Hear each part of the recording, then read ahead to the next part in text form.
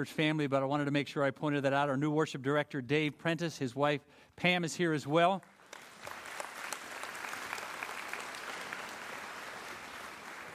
A hiatus away from God for a while in Florida, but now back home.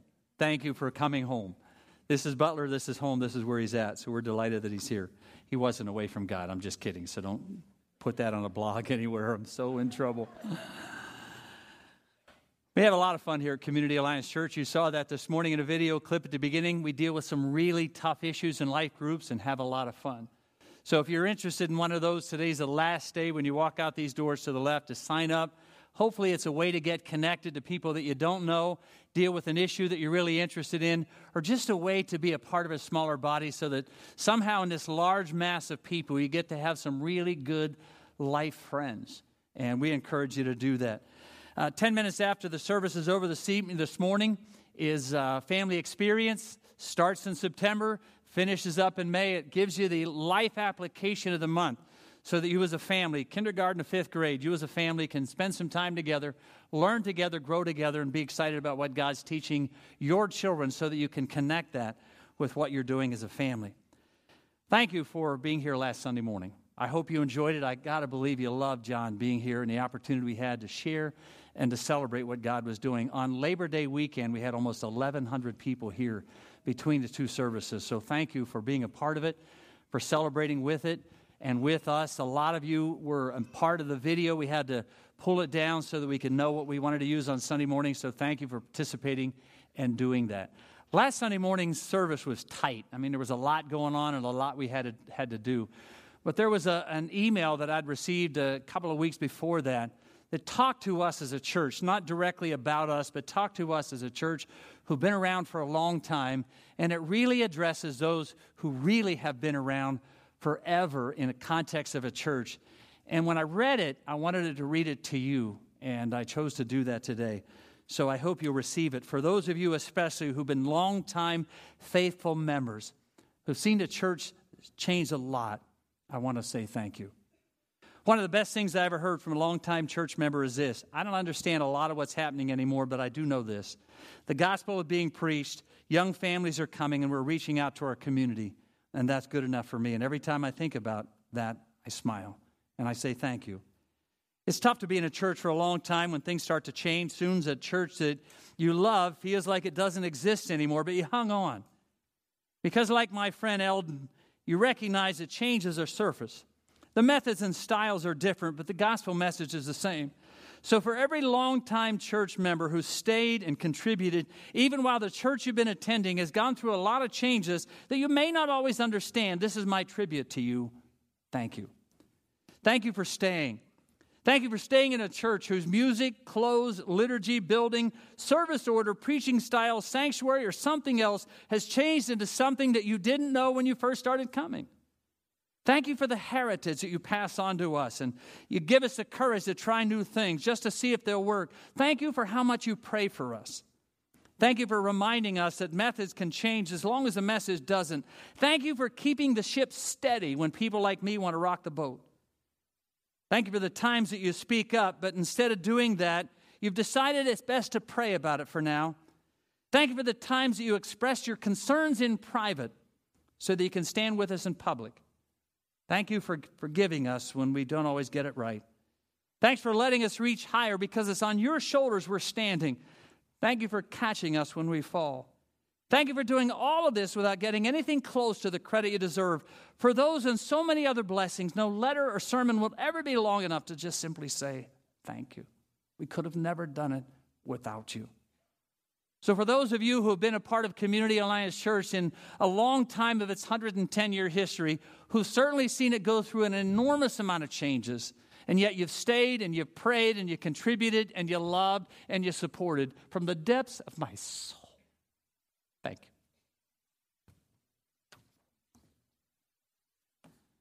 you.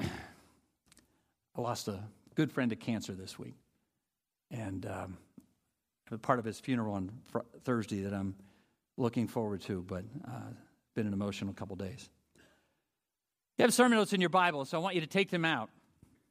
If you have them in your Bible, I don't know how you did that. They're actually in your bulletin. If you had them in your Bible, you're going, yeah, whatever, another sermon note, go and tucked away somewhere until I lose it. Take it out. Gives you kind of the context of where we've been at and where we're going over the next few weeks. A couple of Sundays ago, I did something that I've never done before, and I asked you, what would you like us to do?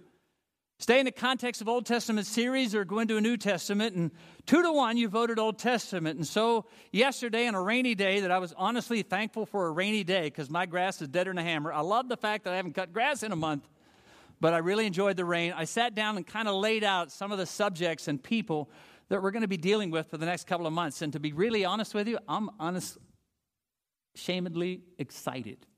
I can't wait for some of the things we're going to share with you. I have a couple of questions in your sermon notes, more in my notes here this morning, but I want to ask you something along these lines. Did you ever sense that nudge of the Holy Spirit to share your faith in Christ with someone, but you didn't have the courage to follow through? Did you ever have that nudge in your spirit that you were supposed to tell them about spiritual things or your faith in Jesus, but you didn't have the courage to follow through? Maybe they're in your neighborhood. Maybe they're near your where you live. Maybe they're in your cubby or around your cubby where you work. Maybe they're in the next booth down or the next office down. And every once in a while, they'll come to you and say, what are you doing the weekend? What are you doing this weekend? Man, I'm going out. And they'll tell you what they're doing. And you felt like I should tell them what I'm doing or I should invite them to church because you heard John say last Sunday morning that most of them would come if you just asked them. But you didn't. Maybe they came to you and said, I just don't understand. I know what you're going through. I know what you've been through, and you seem like you're still having it all together. How do you do that? And you felt the words right there. You knew you were supposed to say something. You knew you wanted to tell them about your faith in Christ, but somehow it never came out. And you just simply said things like, well, we'll talk about it someday. How about someone in your life that you thought, oh, I'd share my faith with them, but I'm telling you, there's no way on God's green earth that they would want to have any spiritual conversations at all. I mean, I really would. I really would tell them about Jesus. I'd tell them what I do on Sunday. I'd tell them what difference Christ has made in my life. But I'm telling you right now, there's no way on the planet that they'd be interested in spiritual things. So I just don't. Anybody have anybody like that? How about this one? Is there someone that you have so much animosity toward that if they came to faith in Christ and you knew they were going to heaven, you're not sure if you wanted to go?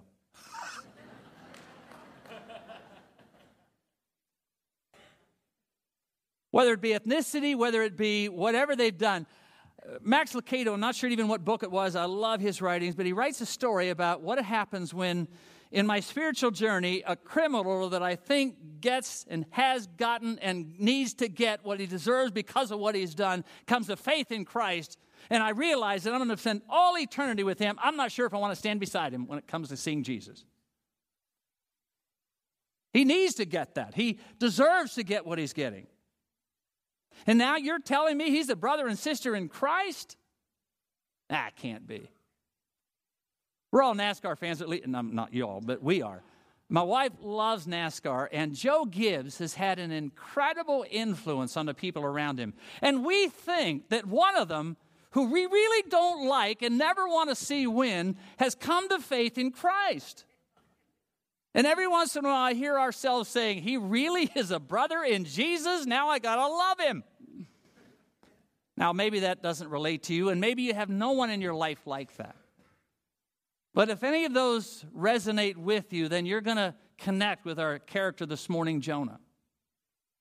Maybe there is somebody in your life that you know you ought to share your faith in Christ with, but you've just not had the courage to do it. Maybe you really want to, and you know they wouldn't be interested in spiritual things. Or maybe, to be honest, you don't want them in the kingdom because they need to get what they are dealing with, and they deserve that punishment. Jonah, then, is a character that you're going to at least connect with in some way or the other. He's one of the Old Testament contemporary lessons that we want to learn from, and I think there's a lot that we can learn from this man. Now, yesterday at Phone Tree, I said to you, we're only going to deal with chapter 1 and 3, and I hope you took the time to read the whole book because there's some powerful lessons in it that God wants to teach us. I love children. You know, my wife's a children's pastor. You know how much we love kids and what they are involved in and what they say and how unbelievably honest they are. They, just so you know, they tell us everything about your life and everything about your home. One of the reasons we love being around kids, they're so straight up and so honest. One of them said, how do you like the story of Jonah and the whale? And one little boy said, well, I've learned this, that people make whales sick. I've got a mom who's sitting in our audience on a Sunday morning who has one of the most priceless young boys that I've ever been around, who every so often will send me a great story about either what he has said or what he's dealing with or how he observes life. And a few weeks ago, I won't tell you who she is, but a few weeks ago, they had a major event in their life, and they said, hey, you know, today we won't get to church, you won't get to Sunday school because of all this going on in our life. And he looked at him and said, well, maybe you won't, but I'm going. Because we're right in the middle of a good video series in the children's department, and I want to be there.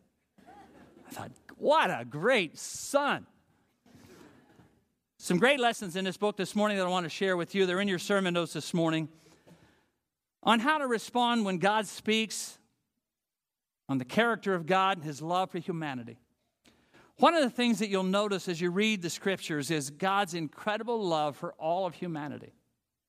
You and I may not see that. You and I may not even think that. But one of the things you have to understand is God's unbelievable love for the lost of the world, for everyone on this earth.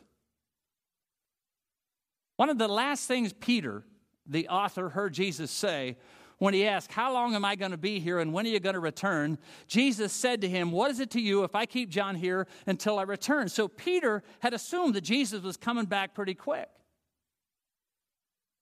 And so they shared stories about the return of Christ, and then it wasn't coming. So now when Peter has the opportunity to write his book, he looks back on that and remembers what Jesus said, can't figure out why he's not returning, and he hears that all over the place. And then he writes these words, look, just so you know, God is coming back. He's not slow in keeping his promise. The reason he hasn't returned is that he has a huge desire that no one perish, but all come to faith in Christ.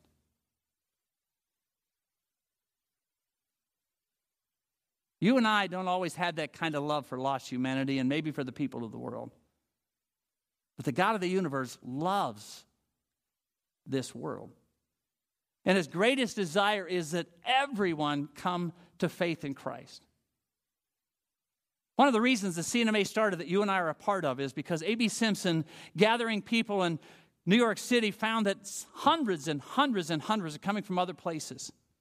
And so he went down to the docks and began to lead them to faith in Christ, and hundreds of them were accepting Jesus as Savior. They had not heard the gospel. They hadn't heard it for years. The gospel had somehow left Europe, and now they're coming to the United States, and they're hearing this, many of them for the very first time, and they came to faith in Christ, and Simpson invited them to their church only to find out they weren't welcome. Hunkies like me weren't welcome in a church that had people who had been here since Jesus left, obviously. And he said, this can't be. He recognized as he read Scripture that God had a passion for all of humanity to come to faith in Christ. And so he began what you and I are a part of, the Christian Missionary Alliance, to take the gospel of Jesus Christ to the ends of the earth. Many of them still to this day who haven't heard of faith in Jesus. John shared a story last Sunday of the lady who walked into a Bible study in a Muslim context, who had heard the missionary say in her language that Jesus forgives all of our sins. And she said, I don't want to interrupt you, but you certainly have not mastered our language because you have just said that the God that you share and the Jesus you love forgives all of our sins. And he said, I was right. He said, it can't be. I've never heard that. The God that you and I just sang about this morning, the God that we love and adore, the God that we sing and celebrate, loves all of humanity and wants every single one of them to be found. And one of the things you'll see all the way through Scripture, and specifically in this context here in Jonah this morning, that he doesn't want any of them to perish. The lesson we're going to deal with this morning is that God would rather reward obedience than punish disobedience. With Jonah and the people of Nineveh. It's a great story of God's love and mercy. The lesson that we're going to concentrate on this morning is that when God speaks to us or when he deals in our lives, when he tells us what he wants us to do, he has a purpose for that. And we either obey him and enjoy the blessings of obedience, or we disobey him, do our own thing, and your sermon notes pay the price. Jonah chapter 1. The word of the Lord came to Jonah, the son of Amittai. Go to the great city of Nineveh and preach against it, because the wickedness has come up before me. But Jonah ran away from the Lord and headed for Tarshish. Went down to Joppa, where he found a ship bound for that port. After paying the fare, he went aboard and sailed to Tarshish to flee from the Lord. And the Lord sent a great wind into the sea. Such a violent storm arose that the ship threatened to break up. All the sailors were afraid and cried out to his own God. They threw the cargo into the sea to lighten the ship, but Jonah had gone below deck, where he lay down and fell into a deep sleep. The captain went to him and said, "How can you sleep? Get up and call on your God. Maybe he'll take notice of us so that we won't perish." Then the sailors said to one another, "Come and let's cast lots and find out who's responsible for this calamity." They cast lots, and they fell on Jonah. So they asked him, "Tell us, who's responsible for making all this trouble for us? What kind of work do you do? Where do you come from? Where is your country? What are your people? From what people are you?" He answered and said, "I'm a Hebrew. I worship the Lord, God of heaven, who made the sea and the dry land." This terrified them, and they asked, "What have you done?" They knew he was running away from the Lord because they'd already told them so. The sea was getting rougher and rougher, so they asked him, "What should we do to make the sea calm down for us?" "Pick me up and throw me into the sea," Jonah replied, "and it'll become calm. I know it's my fault. This great storm has come upon you." And instead, the men did their best to row back to land, but they couldn't, for the sea grew even wilder than before. Then they cried out to the Lord, "Please, Lord, do not let us die for taking this man's life. Don't hold us accountable for killing an innocent man, for you, O Lord, have done as you please." And they took Jonah and threw him overboard. And the raging sea grew calm. At this, men greatly feared the Lord. They offered a sacrifice to him and made vows to him. Now the Lord provided a huge fish to swallow Jonah. Jonah was in the belly of the fish 3 days and 3 nights. Jonah in his day is a pretty popular character. He's a chaplain in Jeroboam II's court, who was one of the best kings of the Jewish people since Solomon. Was in the highest courts, greatly respected by anyone. He would have been the Billy Graham of his day. Now God comes to this great preacher and asks him to do something that not only does Jonah not want to do, but it's contrary to the Jewish culture. They grew up in a very narrow environment, grew up thinking that not only were the Jewish people the chosen people, they were thinking they were the only people of God. I don't know if you've ever been around Christians or a church that makes you feel every once in a while like they're the only ones that have a corner on God. They're the only ones that have it right, that do it right. I've known a lot of churches that will criticize large churches saying you must be doing something to water down the gospel to attract that many people. There's a lot of reasons, and they come across sometimes like they're the only ones who have it right, and they're the only ones who have a corner on God, and they're the only ones that are hearing him speak. It's exactly what Jonah's dealing with. That's exactly the environment that he grew up in. He recognized and felt that everybody outside that were heathens, and God could care less about them. He'd grown up all of his life not liking the Assyrians, who now he's being asked to go to. Nineveh was the capital of Assyria. Couldn't imagine any way that they would be loved by God. Time after time, they had come in conflict with the Jewish people. Now all of a sudden, God says, "I want you to go and minister to them." It would be like the God of the universe coming to someone in Israel saying, "I want you to share your faith in Christ, who are a Messianic Jew, who knew who Jesus was and knew him as Savior. I want you to take the gospel that has changed your life to the people of Iran." A few weeks ago when we were sharing the story of Joseph, and I remember in one of the contexts, or maybe it was one of the ones before that, when I shared the story with you of the mothers of the 21 Egyptian men who were killed by ISIS in Egypt, whose biggest concern was not that they paid the price for what they did to their sons, but that they would find Jesus. And I found that so counter-culture to what you and I would feel when we read the stories every day. And their biggest concern with those who took their sons' lives would find Jesus. The opposite of that would be the context that Jonah grew up in. He's going to have to debate, do I do the will of God and enjoy his favor Or do I enjoy the respect of men? Now, this popular preacher has been asked by God to deal and speak and preach to unpopular people.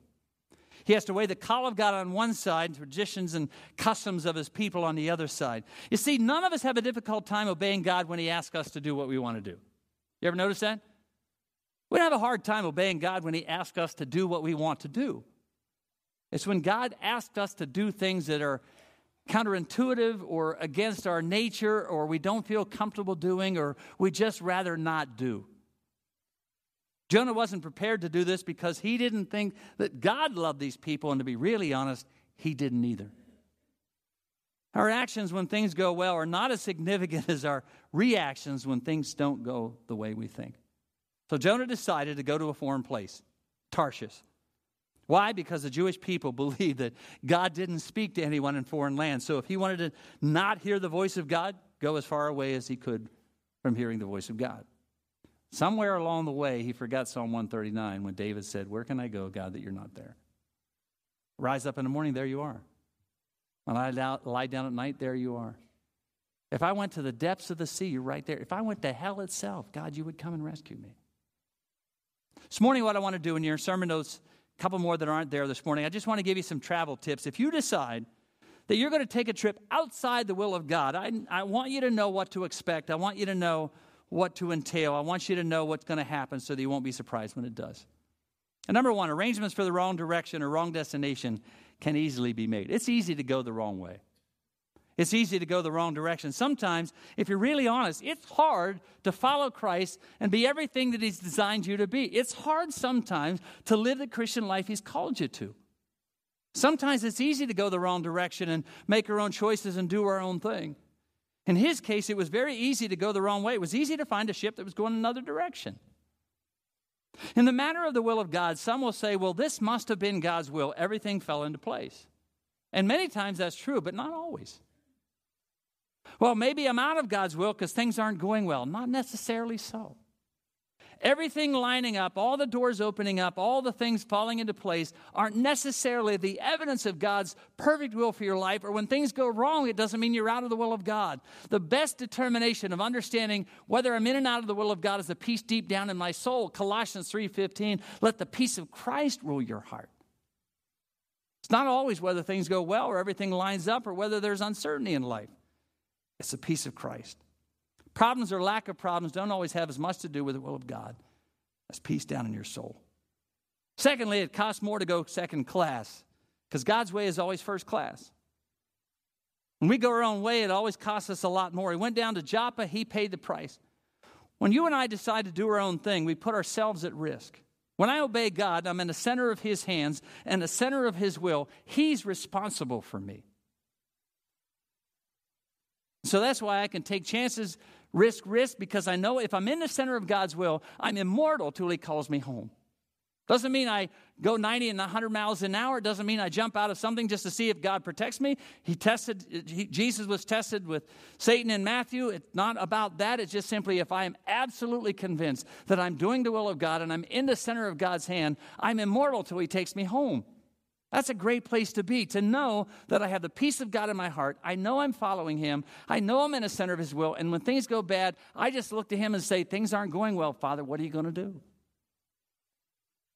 Corrie ten Boom, in a book called When God Changes His Mind, which is a great, powerful book written by Brother Andrew, he tells a little bit of her story. You know the story from the hiding place, how she was captured and killed by the Nazis, lost most of her family, went through the prison internment, came out, forgave and offered grace and forgiveness in Jesus to those who did so many devastating things to her people. She then began to minister all over the world. He writes the story of her every once in a while in really difficult circumstances, opening up her Bible, holding it up to heaven and say, hey, God, you wrote this. What are you going to do about it? God, you promised this. Are you going to come through or not? God, this is what you said in your word. What are you going to do? I know I'm in the center of your will. I absolutely trust you. Things around me don't look good, but you promised this. So what are you going to do about what you've already said? When you're in the center of God's will, it's the safest place you can be. The most dangerous place in life is when you decide to do your own thing and walk your own path. Number 3, you really can't get away from it all. No matter what the vacation brochures say, you really can't. Psalm 139 is a classic example of that. Jonah is going to find that no place where he goes, God hasn't been. He needed to quit running from God and start relying on him. I wrote this in my notes a couple of weeks ago, and when I did that, I just felt like it was one of those things that God wanted me to say to a few of you this morning, and this is this. If you have a family member who's running away from God or is walking away from God, don't give up. If you have a family member who's running away from God, a child, a sibling, a parent, if you have a family member who's running away from God or has turned their back on God or is not interested in godly things, do not give up.